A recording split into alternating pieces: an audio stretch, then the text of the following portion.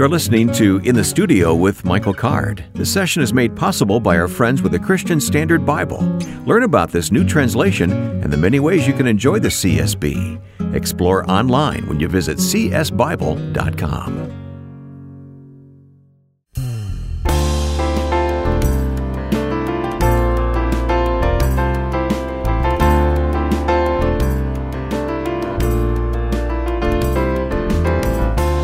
Join us now here in the studio with Michael Card.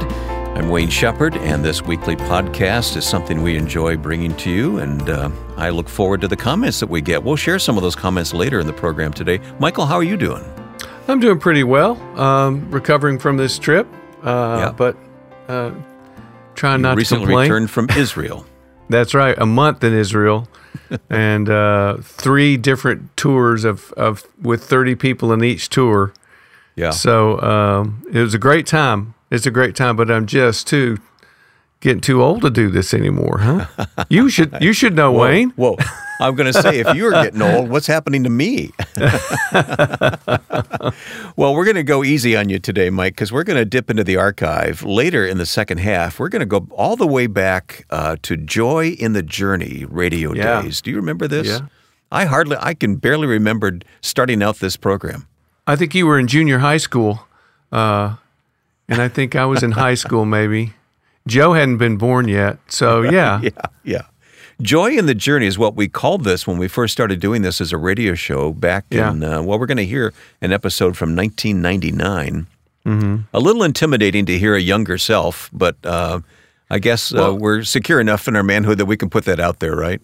I don't know about you, Wayne, but 1999 doesn't sound like that long ago to me. It does not. If I was driving a car that was a 1999 model, I would still consider that a fairly new car. Okay, I'm going to go with that. We're going to go to a recent Joy in the Journey episode. There you go. In the second half of our program today. There you go. We're going to hear some of your teaching from the Cove in Asheville as we begin here in just a few moments. But I just want to say, too, that we're so appreciative of the CSB translation. I know this is a Bible that you use, and I appreciate it as well. It's my daily read, the Christian Standard Bible. Yeah, I think, one of the best, William Lane taught me, one of the best ways to love God is to listen to Him, and you listen to Him by listening to His Word. And one of the things about older translations that you're used to, of course, that's a good thing. I mean, you and I probably, Wayne, we probably think in NIV, especially in the Gospels. If I'm reading in the Gospels in the NIV, I can tell you what the next verse is going to say. I know it that well. And in a sense, that's a good thing. But in a sense, that's not a good thing, because you should never think you know what the Bible's about to say. And all that is to say, when you read CSB, because it's a fresh translation, it says it usually in a way that you don't expect. So that's one of the reasons I really like CSB. Wonderful. Well, later, as I said, we're going to hear from John chapter 8. That's from our Joy in the Journey flashback, as we're calling it. But right now, let's listen to a song, and then we'll hear your teaching done more recently at the Cove, where you talked about, it's our series, or your series, Walk with Jesus. This time, the simplicity of Jesus end times teaching. So that's what's ahead in the next few moments here in the studio with Michael Card. But let's begin with this song, Who Can Abide? A mighty storm is rising, a darkness in the land. But surely this must be a light to those who understand that all the prisoners of this hope are about to be set free. As in one lightning moment, a familiar face at last they see. Who can abide the day of His coming? Who can withstand the final call? If you do not stand by faith, you will not stand at all.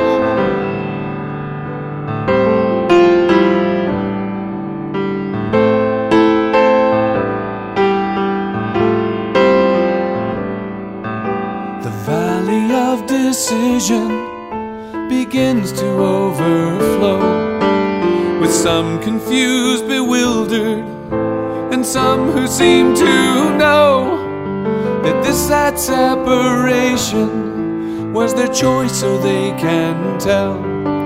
He simply speaks the sentence, that they have passed upon themselves. Who can abide the day of his coming? Who can withstand the final call? If you do not stand by faith, you will not stand at all. Surely this must be our God. Behold the one we trusted in. He has come to save us. He has forgotten all our sins. Who can abide the day of his coming? Who can withstand the final call? If you do not stand by faith, you will not stand at all.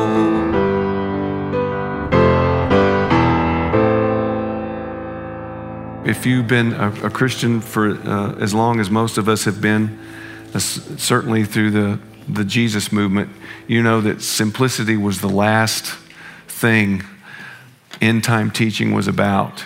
It was almost very Gnostic. You know what Gnosticism was all about? Gnosticism is about, Gnosticism, it means, gnosko means to know. And one of the great heresies in the church that John, the Gospel of John, is written against Gnosticism. But the heresy was that we have secret knowledge that you don't have, right? And if you're really going to be initiated and really going to be, the real thing, you're going to know these things that no one else knows. That is not Christianity. That has no place in Jesus' teaching or in the faith, right? Right? Amen? Come on, amen that.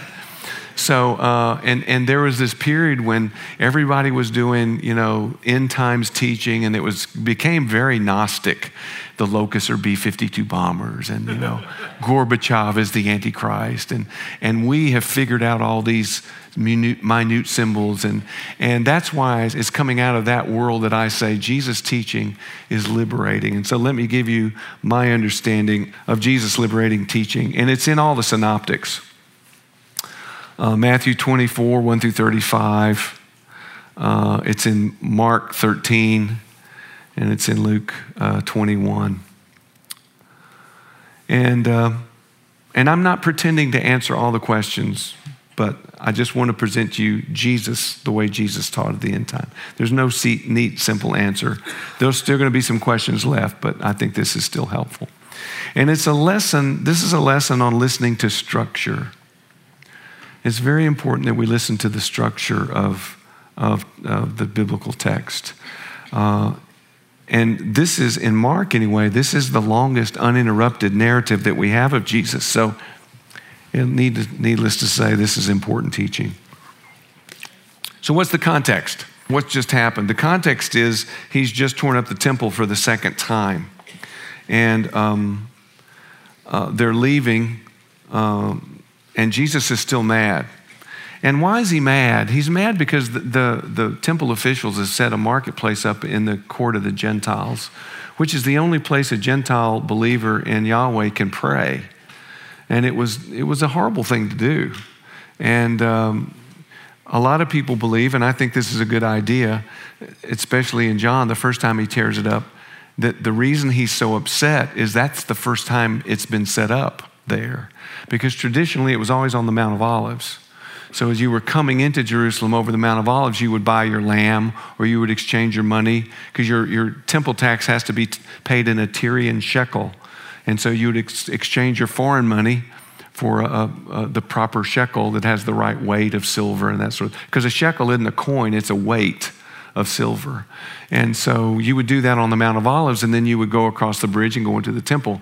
And the idea being is that Jesus is so angry to see it in the court of the Gentiles because it's the first time he's ever seen it there, and he's really upset. I think that's a pretty good idea. I won't be dogmatic about it because you should never be dogmatic about what the Bible's not dogmatic about. I just think it's a really cool idea. So he's just cleansed the court of the Gentiles, and he's mad, and the disciples are making small talk. They're distracting him, and they say, "Master, look at these beautiful stones. Look at these marvelous stones." Well, doesn't that sound like small talk to you? He's been to the temple his whole life. He's seen the stones in the temple, okay? And that doesn't work. He's still mad. Okay. And he says, you see those stones? Not one stone's going to be left on top of the other. That's what he says. And I showed you the picture where that's literally true. There's a big pile of these stones, and not one is of the temple. There's not one stone that's left on top of the other. But then what happens is they go over to the Mount of Olives, and they're overlooking the temple court, and they ask Jesus 2 questions. Now, the questions are different in the different gospels somewhat. And so let me give you the versions. In Matthew, the 2 questions are, 1, when will these things happen?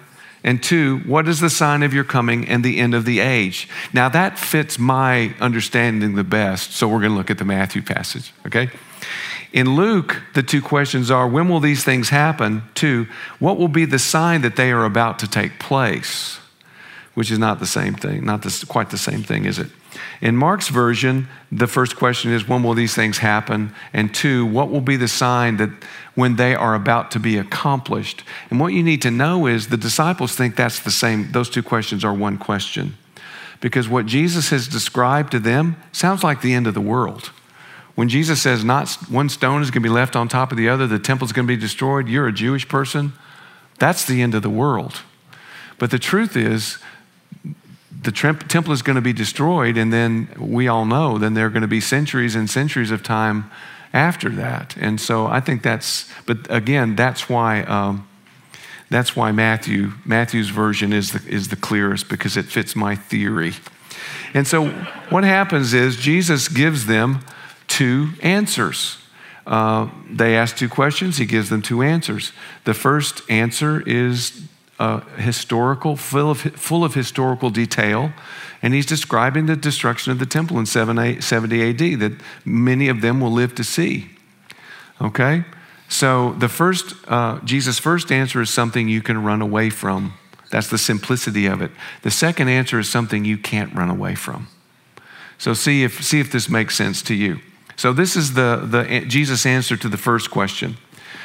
He says there will be false messiahs, but they should not allow themselves to be deceived. Well, that happened.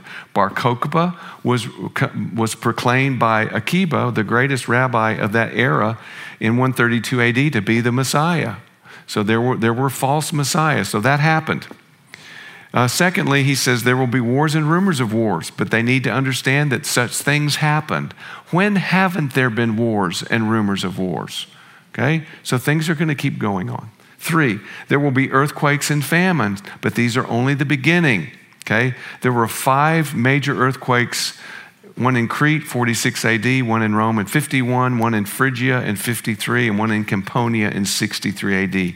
So right before up to 70, there were a lot of earthquakes. There were 3 great famines. There was one during the reign of Claudius in Judea in 44 AD. There was one in Greece in 50. There was one in Rome in 52.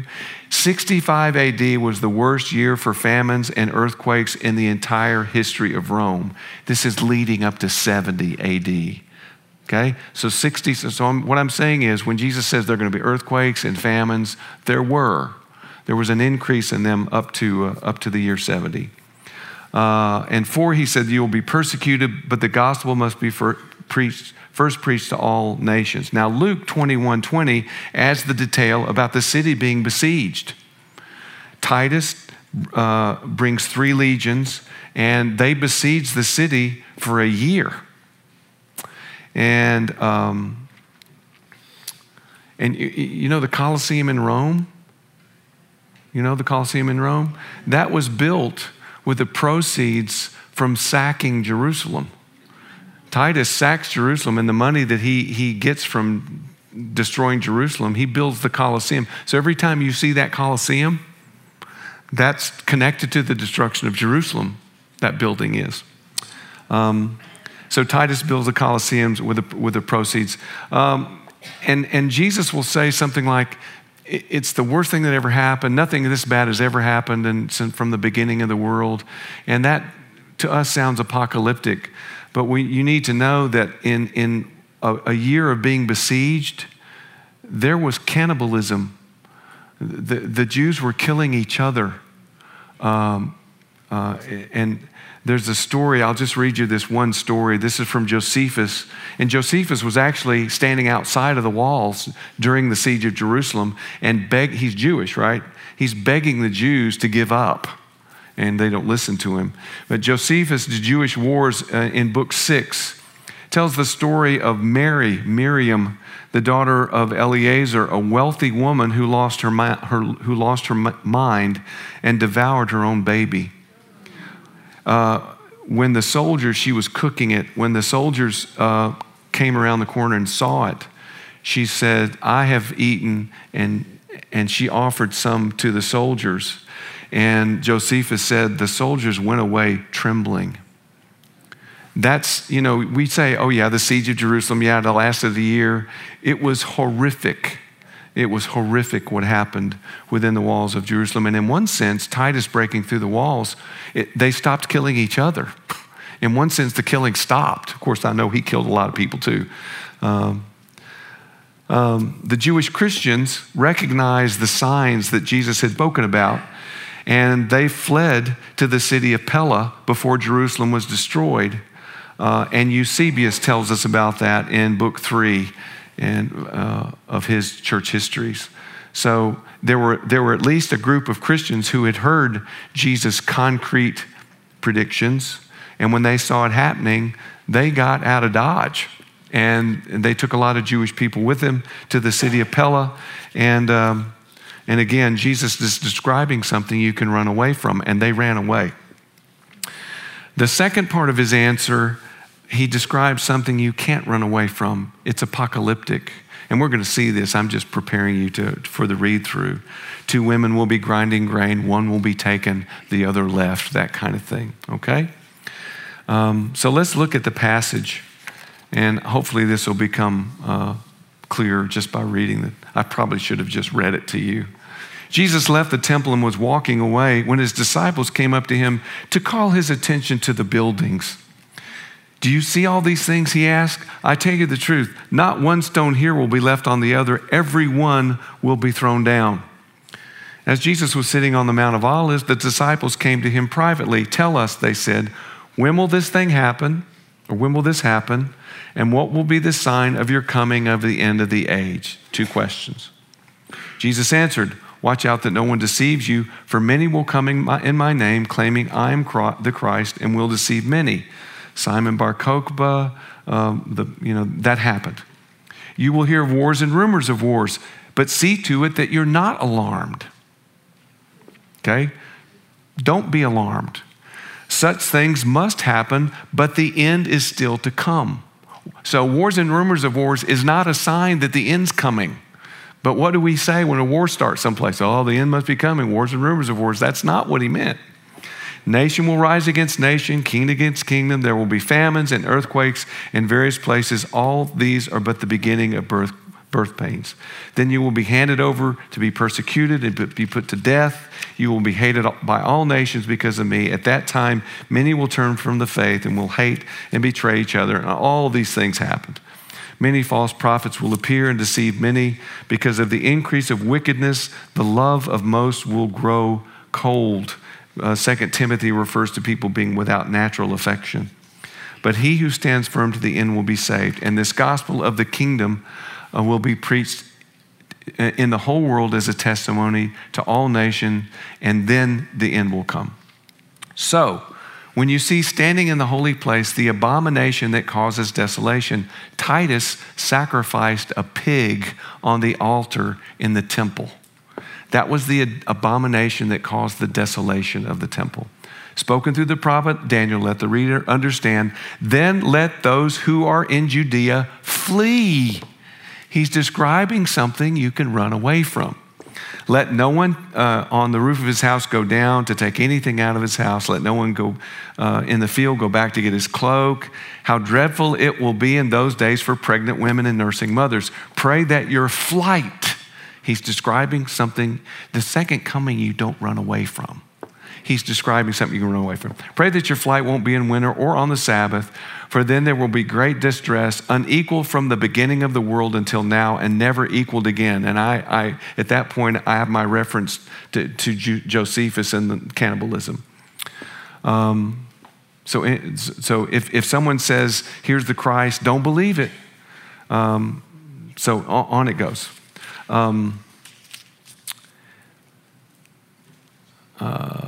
But here's the shift. Here's the answer to the second question. I'm skipping down to verse 29. Immediately after the distress of those days, the sun will be darkened. The moon will not give his light. The stars will fall from the sky, and the heavenly bodies will be shaken. That's apocalyptic. You don't run away from that. You see the difference? There's this concrete language of an event that you can run away from, and now he's talking about something that nobody can run away from. At that time, the sign of the Son of Man will appear in the sky, and all nations of the earth will mourn. They will see the Son of Man coming in the clouds with power and great glory, and he will send, see, this is apocalyptic. He will send his angels with a loud trumpet, and they will gather his elect from the four winds, from one end of heavens to the other. And on it goes. I'm skipping down, 33. Even so, when you see all these things, you know that it's near, right at the door. Verse 36, no one knows the day or the hour. And on it goes. Therefore, the conclusion of verse is 42 is, therefore keep watch, because you do not know on what day your Lord will come. And so we're out of time. Let me just sort of summarize this. I call this liberating, because Jesus' teaching frees us from having to be preoccupied with signs. Is there prophecy? Absolutely. Are there signs of the coming of the end of the age? Absolutely. And I'm not saying we shouldn't, study those things. Please don't misunderstand me. But my take on this is liberating, because what I take away from this is, you know what I'm waiting for? I'm waiting for the sound of a trumpet and an apocalyptic moment where I see the Son of Man coming in the clouds.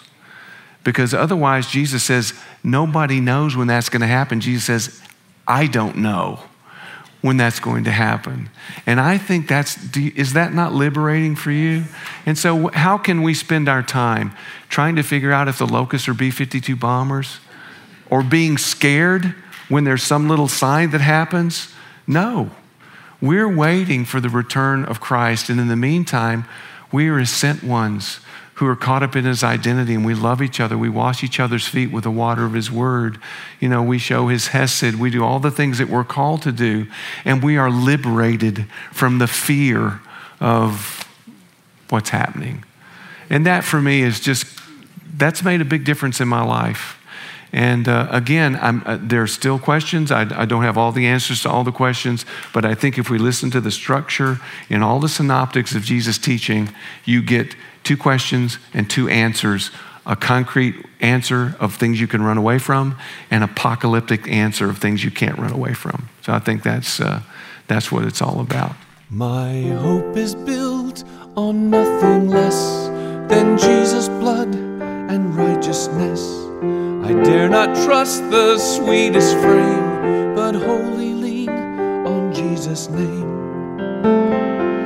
On Christ the solid rock I stand, all other ground is sinking sand. All other ground is sinking sand.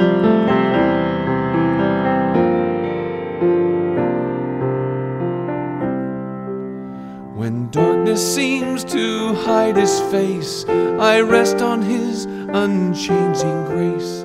In every high and stormy gale, my anchor holds within the veil. On Christ the solid rock I stand, all other ground is sinking sand.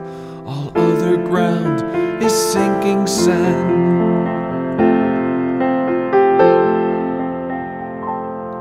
When he shall come with trumpet sound, oh, may I then in him be found, dressed in his righteousness alone, faultless to stand before the throne. On Christ the solid rock I stand, all other ground is sinking sand. All other ground is sinking sand. On Christ the solid rock I stand. All other ground is sinking sand. All other ground is sinking sand.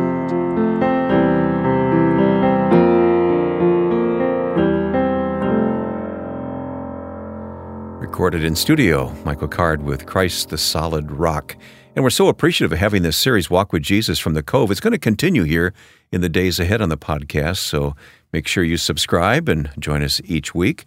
Michael, let's take a moment and look at some of the email we've received. I'll start with this one from Keith. Okay. Just wanted to thank you for the book and music of the Nazarene. It has fed my soul during a dry and trying time and made me hunger and thirst to really know Jesus the Nazarene. I appreciate the journey you have taken to know and show us Jesus. I'm taking that journey as well. Signed, Under His Mercy, Keith. And I'll mention that book, of course, and the music is available on Michael's website, michaelcard.com. Yeah. Yeah, it's a collection of essays based on 4 CDs on the Gospels. So I'm glad to hear, Keith. Thanks for taking the time to encourage me that book was helpful to you. It's just water to wash your feet. Okay, here's one from Avril, and I think she's from Ireland. Hi from a tiny village in the south of Ireland. I write to tell you that I came across your book, A Sacred Sorrow. I have no words to express to you what this book has done for me. It's the missing piece of 40 years. Wow. It feels like I've never quite known where to place myself, and now I do. I feel like it's given me wings and the freedom to fly wholeheartedly in His arms with all of me. Thank you, Avril. Wow, and I hear that in her beautiful Irish accent, and it's even more encouraging. Thank you, Avril. Yeah. And thank you, Keith. And anyone who wants to write to Michael, you can do it with our email address in the studio at michaelcard.com. And of course, the website is michaelcard.com for lots of resources. All right, well, let's take a break. When we come back, we'll have a study in John chapter 8. That's coming up in the studio with Michael Card.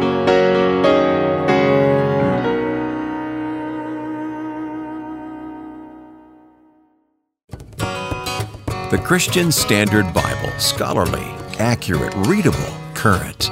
That's why we're excited to partner with CSB. I'm glad we're partnering with the CSB. I got to see firsthand the way godly scholars work together on this Bible translation.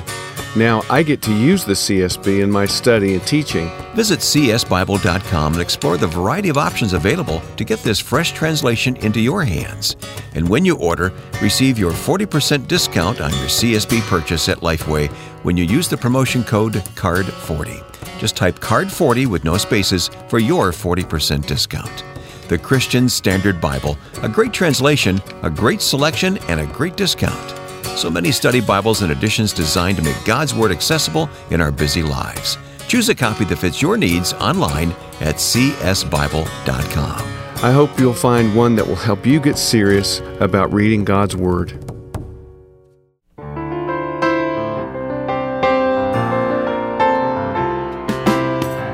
Back in the studio now with Michael Card. It's not the Mole End studio now, though, Mike, where we're going to go in just a few moments. That's where we started out. Yeah, and those were good days, but that was a harder time because you and Joe would have to come all the way from Chicago. I mean, that was hard. Hey, that was fun. Those were great trips. Are you kidding? Yeah, Joe's nodding his head as well. Yeah, but now we sit in front of our laptop computers and in the comfort of our home. At least I'm in the comfort of my home. You guys are still in the studio in Chicago. Well, let's go back in time then. This was the 19th episode of what we started. It was called Join the Journey at that time. Here's Michael. And Wayne, we're looking at one of my favorite passages in the Gospel of John, the passage on the woman taken in adultery, which is one I think that is a lot of people's favorite. You have written and sung a song for many years now called Forgiving Eyes. That comes from this passage, doesn't it? Yeah, it does. And it's an attempt just to try to get into this woman's mind and her experience with the forgiveness of Jesus, who, as Frederick Buechner said, would not condemn her because he would be condemned for her. Wow. So Well, that's what you do so well, is to take these texts and make them come alive, so to speak, through your music. We're going to enjoy hearing you sing Forgiving Eyes in just a moment, but as we think about the text, why don't we read it together? Why don't you read it for us, Michael? Okay.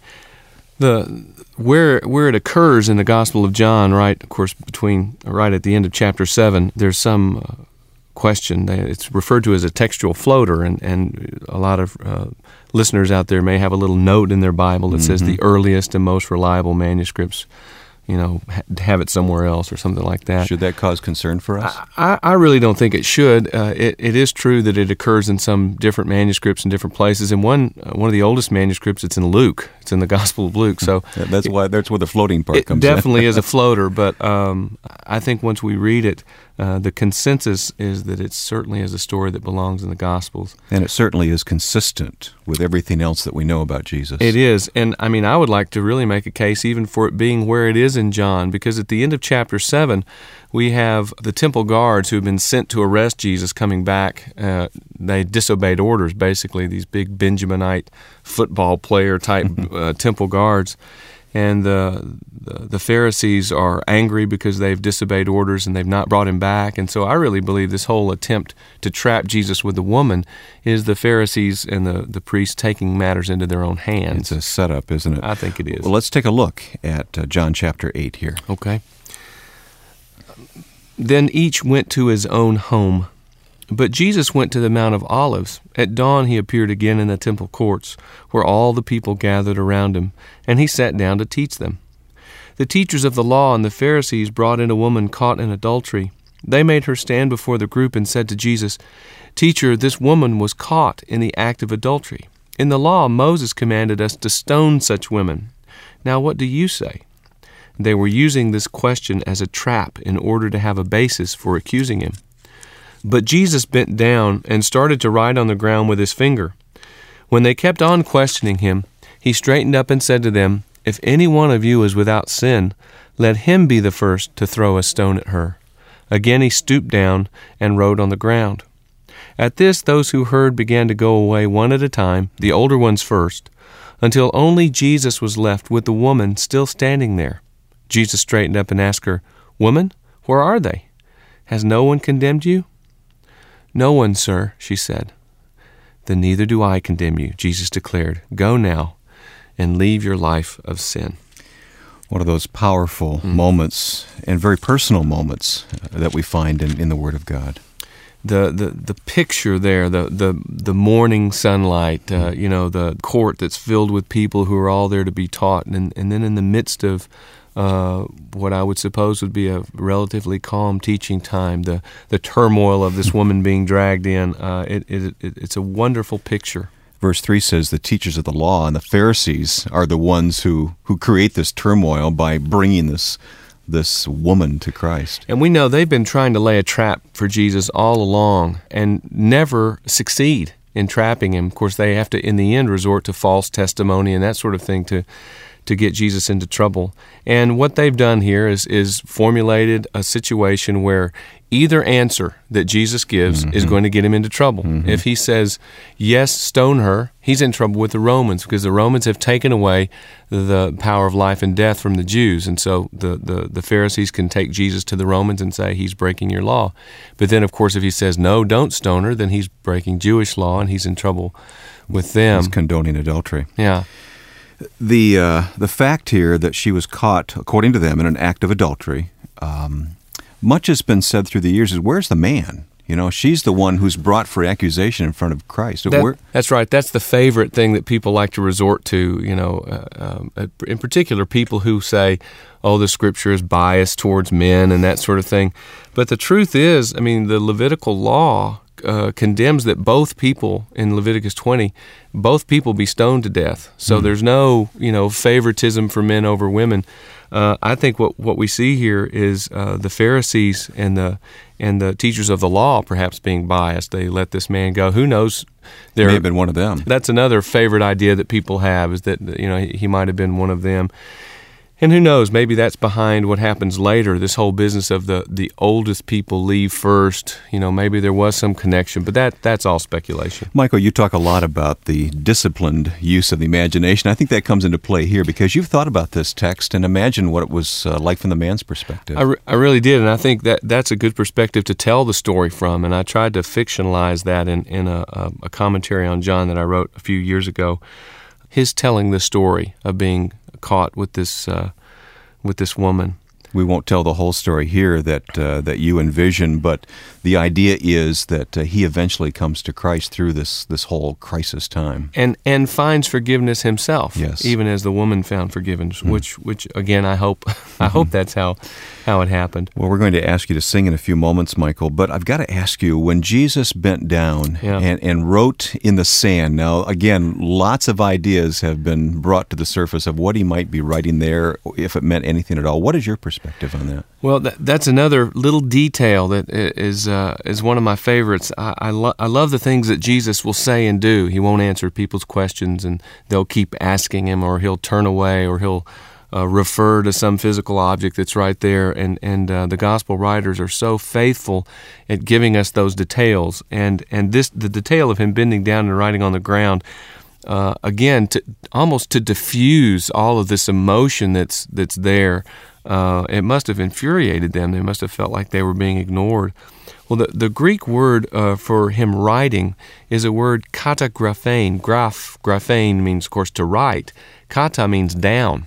So literally, he was writing down something. He's not just doodling or not just tracing something. No, I don't think so. I think the word specifically means he was writing down something, and some commentators will go so far as to say he was making a list. That katagraphein means to make a list. And there's a passage in Jeremiah 17:13 that says, all those who deny you, their names will be written in the dust.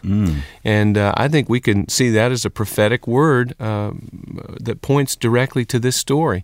And so probably another good way to understand the conclusion of the story, where the elder people leave first, which is another sort of mysterious detail, is that Jesus is writing their names down. And there's even an ancient version of this text that says he was writing on the ground their various names. So, well, we're told that after he writes on the ground, he stands up and says, "If any one of you is without sin, let him be the first to throw a stone." And then again, he stoops down and writes a second time, and at this, they begin to walk away, beginning with the older ones first. So that makes sense that their names were. They saw their names written in the ground there. Yeah, I think if there has to be some reason why John tells us the older ones left first. And some people say, well, of course, they were more mature and they understood, blah, blah, blah. But I think the whole writing on the ground business may be the best indication, yeah. That's fascinating. Well, we come to Jesus and the woman. Finally, they're all gone, and it's just the two of them. Yeah, and again, what a beautiful picture that is. Here's this woman, probably, out of breath and certainly scared, frightened, right down to her toenails. And everyone leaves. Jesus looks up, and they're gone. And this whole business of woman, that's a tender. He's addressing her very gently and very tenderly. Woman, gune is the word. Woman, where are they? Has no one condemned you? And you can imagine her looking around and seeing that all of her accusers are gone. And of course, the only one who could have thrown a stone, let him who's without sin, is standing there with her. And of course, he's not going to throw a stone at her. Once again, Frederick Buechner, I love this quote. He said, "Jesus would not condemn her because he would be condemned for her." What a beautiful idea that is. Jesus' last words are, "Go now and leave your life of sin." What do you make of that? Well, that makes it clear that Jesus isn't being soft on adultery. A lot of people believe that the reason this is a textual floater is that some of the early Christians were afraid, he's letting this woman off. And we know from Paul's writing that adultery was a real problem in the early church, as it is now. But he's not being soft on adultery at all, but he's being soft on this woman. He's being gentle with her and giving her the charge, "Go now and leave your life of sin." And you have to know that she is going to be hanging on every word he says at this point. Well, Mikey, you're such a student of the Scriptures, and we love it when you turn around and teach us the Scriptures as you're doing here today, but you also sing the Scriptures to us. And while we're right here in your studio, as we do each week, we'd like to ask you to sing a song that goes along with our theme here. So "Forgiving Eyes" is the song we'd like to ask you to sing right now.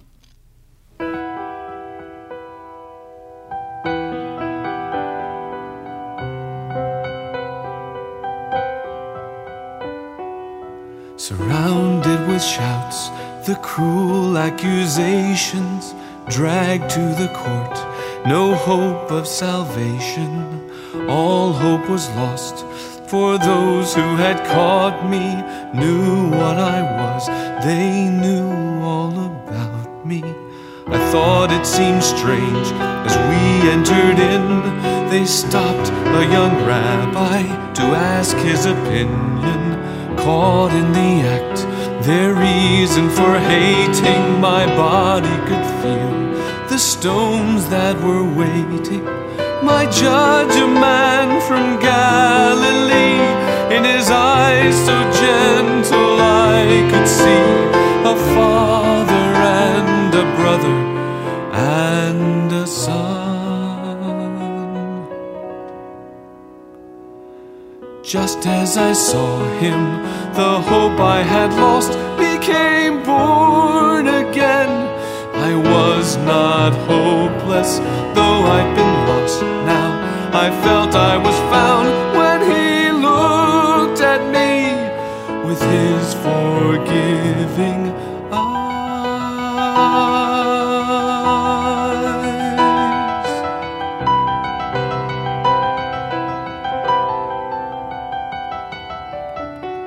The crowd gathered round, so angry and violent, but he stood beside me, peaceful and silent. Then with a word, with one question, he showed them that they too were guilty and could not condemn. The next thing I knew, he asked me, "Where are they?"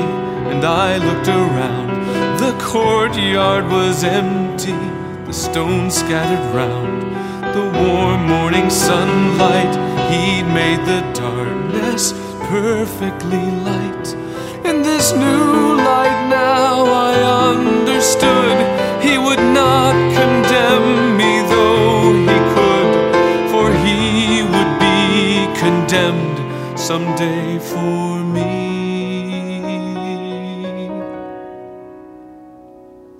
Just as I saw him, the hope I had lost became born again.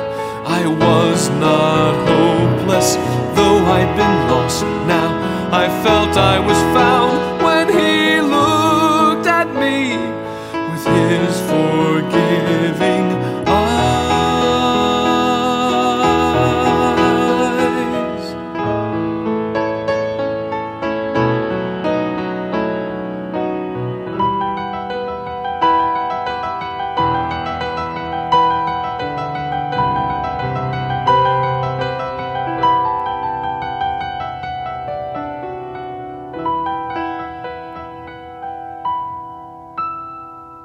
Michael, you can just picture Jesus looking at this woman with those eyes and saying, "Go and leave your life of sin." And it all happened in the morning. There was a light that was dawning, and I think that's symbolic too. John loves the image of light and darkness, because for this woman now, there's a whole new light that's coming into her life. The song we heard Michael Card sing is called Forgiving Eyes, and this is Joy in the Journey as we look into the Scriptures this week on this theme of forgiveness. Wayne, in 1 John, there's a passage that talks about the darkness and the light. Why don't you read that for us? All right, it's 1 John chapter 1, beginning at verse 5. John says, "This is the message we have heard from him and declare to you, God is light. In him there is no darkness at all. If we claim to have fellowship with him, yet walk in the darkness, we lie and do not live by the truth.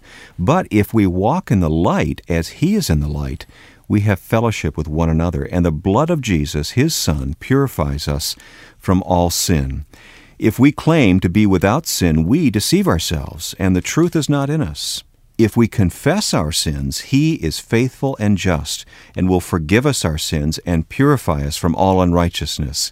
If we claim we have not sinned, we make him out to be a liar, and his word has no place in our lives. My dear children, I write this to you so that you will not sin. But if anybody does sin, we have one who speaks to the Father in our defense, Jesus Christ, the righteous one.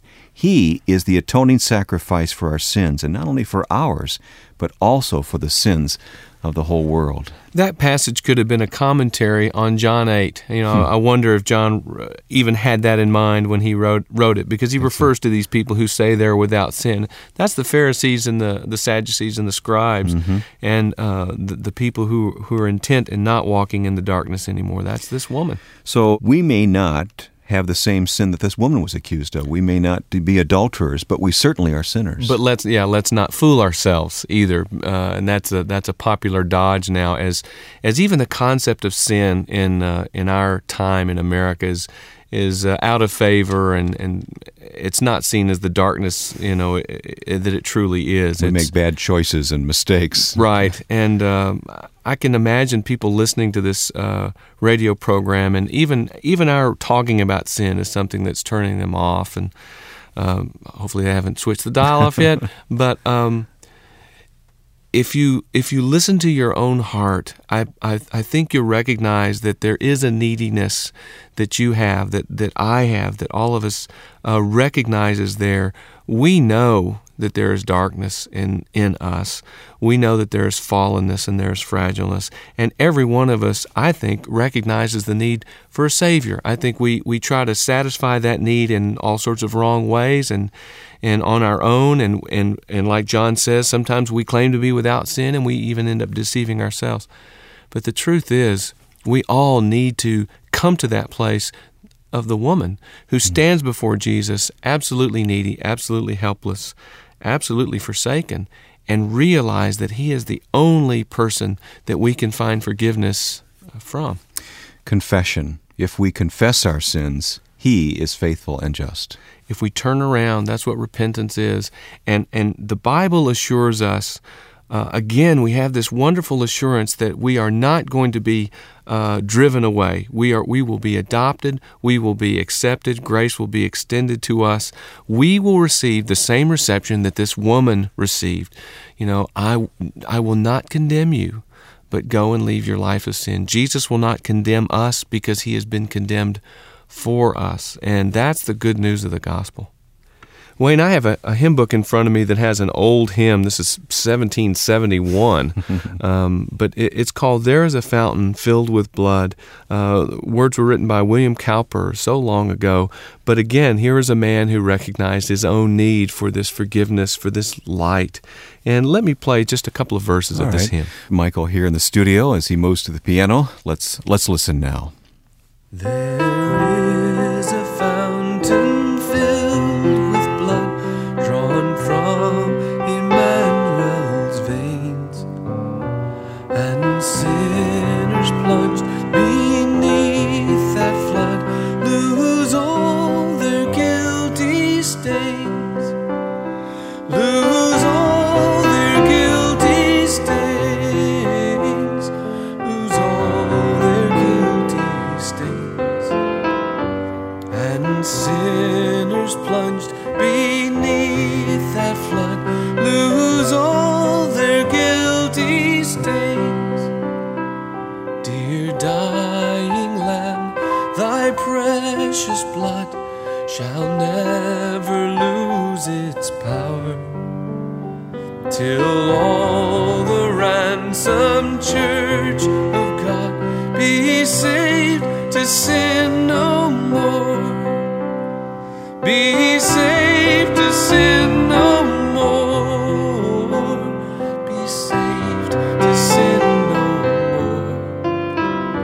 Till all the ransomed church of God be saved to sin no more.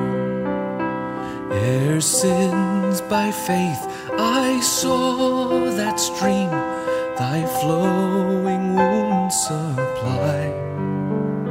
Redeeming love has been my theme and shall be till I die, and shall be till I die, and shall be till I die. Redeeming love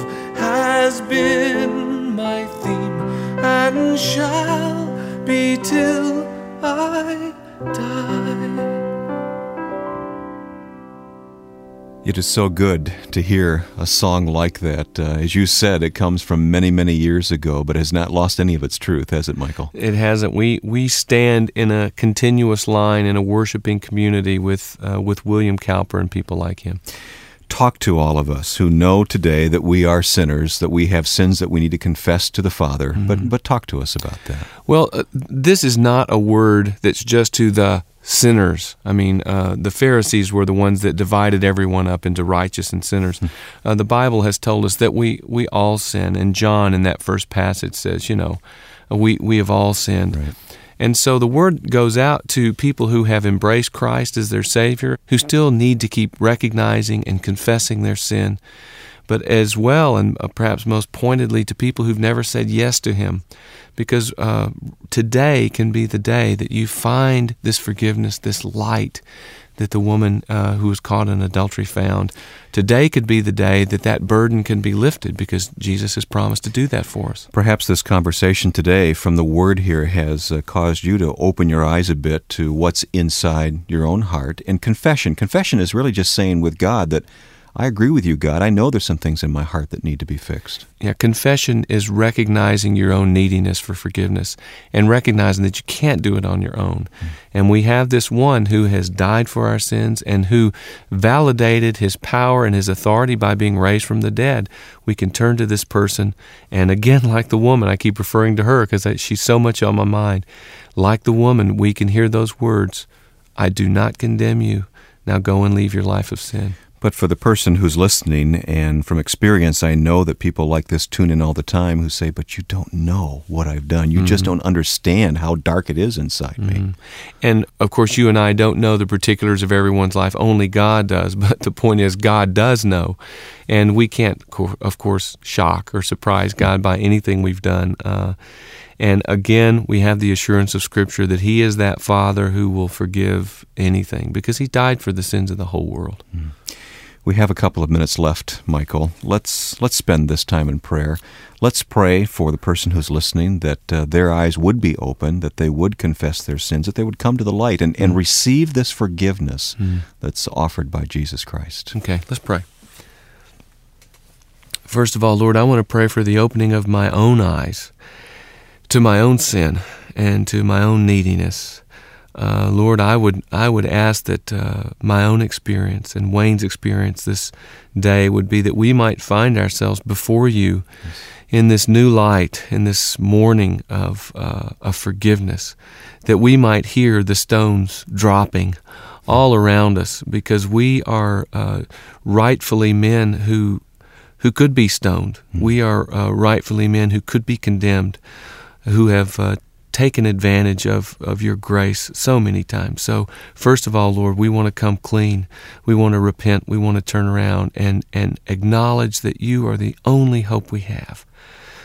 But we would also come and ask for those who are listening who've never said yes to You, that they might somehow, by Your Spirit, feel drawn, that they might somehow, again, by Your Spirit, sense that there is a darkness that only Your light can enlighten, that there is a neediness and a hunger that only You can satisfy, and that they might be led by Your Spirit to stand before Your presence, before Your very Son, this day, even this moment, that they might recognize that they need to repent and accept the free gift that comes from the one who so graciously says, I'm not going to condemn you. Now go and leave your life of sin. We would ask, Lord, that everyone who would pray that prayer today would find themselves following You, would find themselves walking in Your light even this day and beginning a new life with You. And we ask this in Jesus' name. Amen. Michael Card, thank you for this study of the Word today. As we close here today, let's go back to where we started, John chapter 8.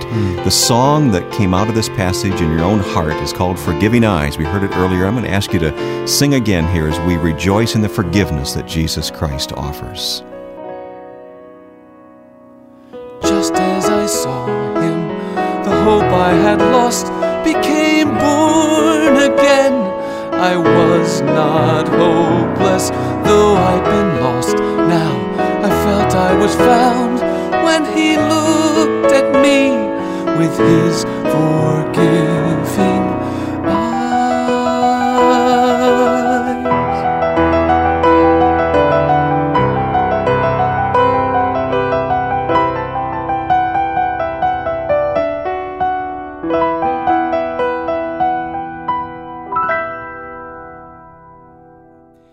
If the conversations in this session have sparked some new thinking or shined some light on an important truth, please take a moment and pass along your comments to us.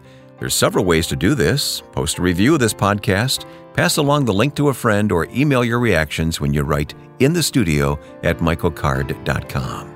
And stay current with Michael's ministry and interact with other listeners when you check out the Michael Card Music Facebook page.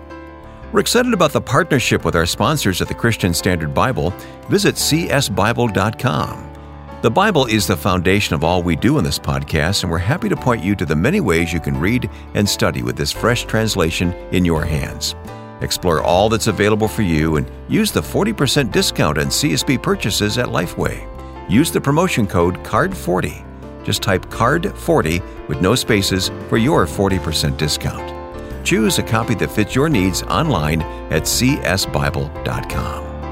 And join us again next week for another podcast edition. Now for Ron Davis, Susan Sermon, Lance Mansfield, and our producer Joe Carlson, I'm Wayne Shepherd.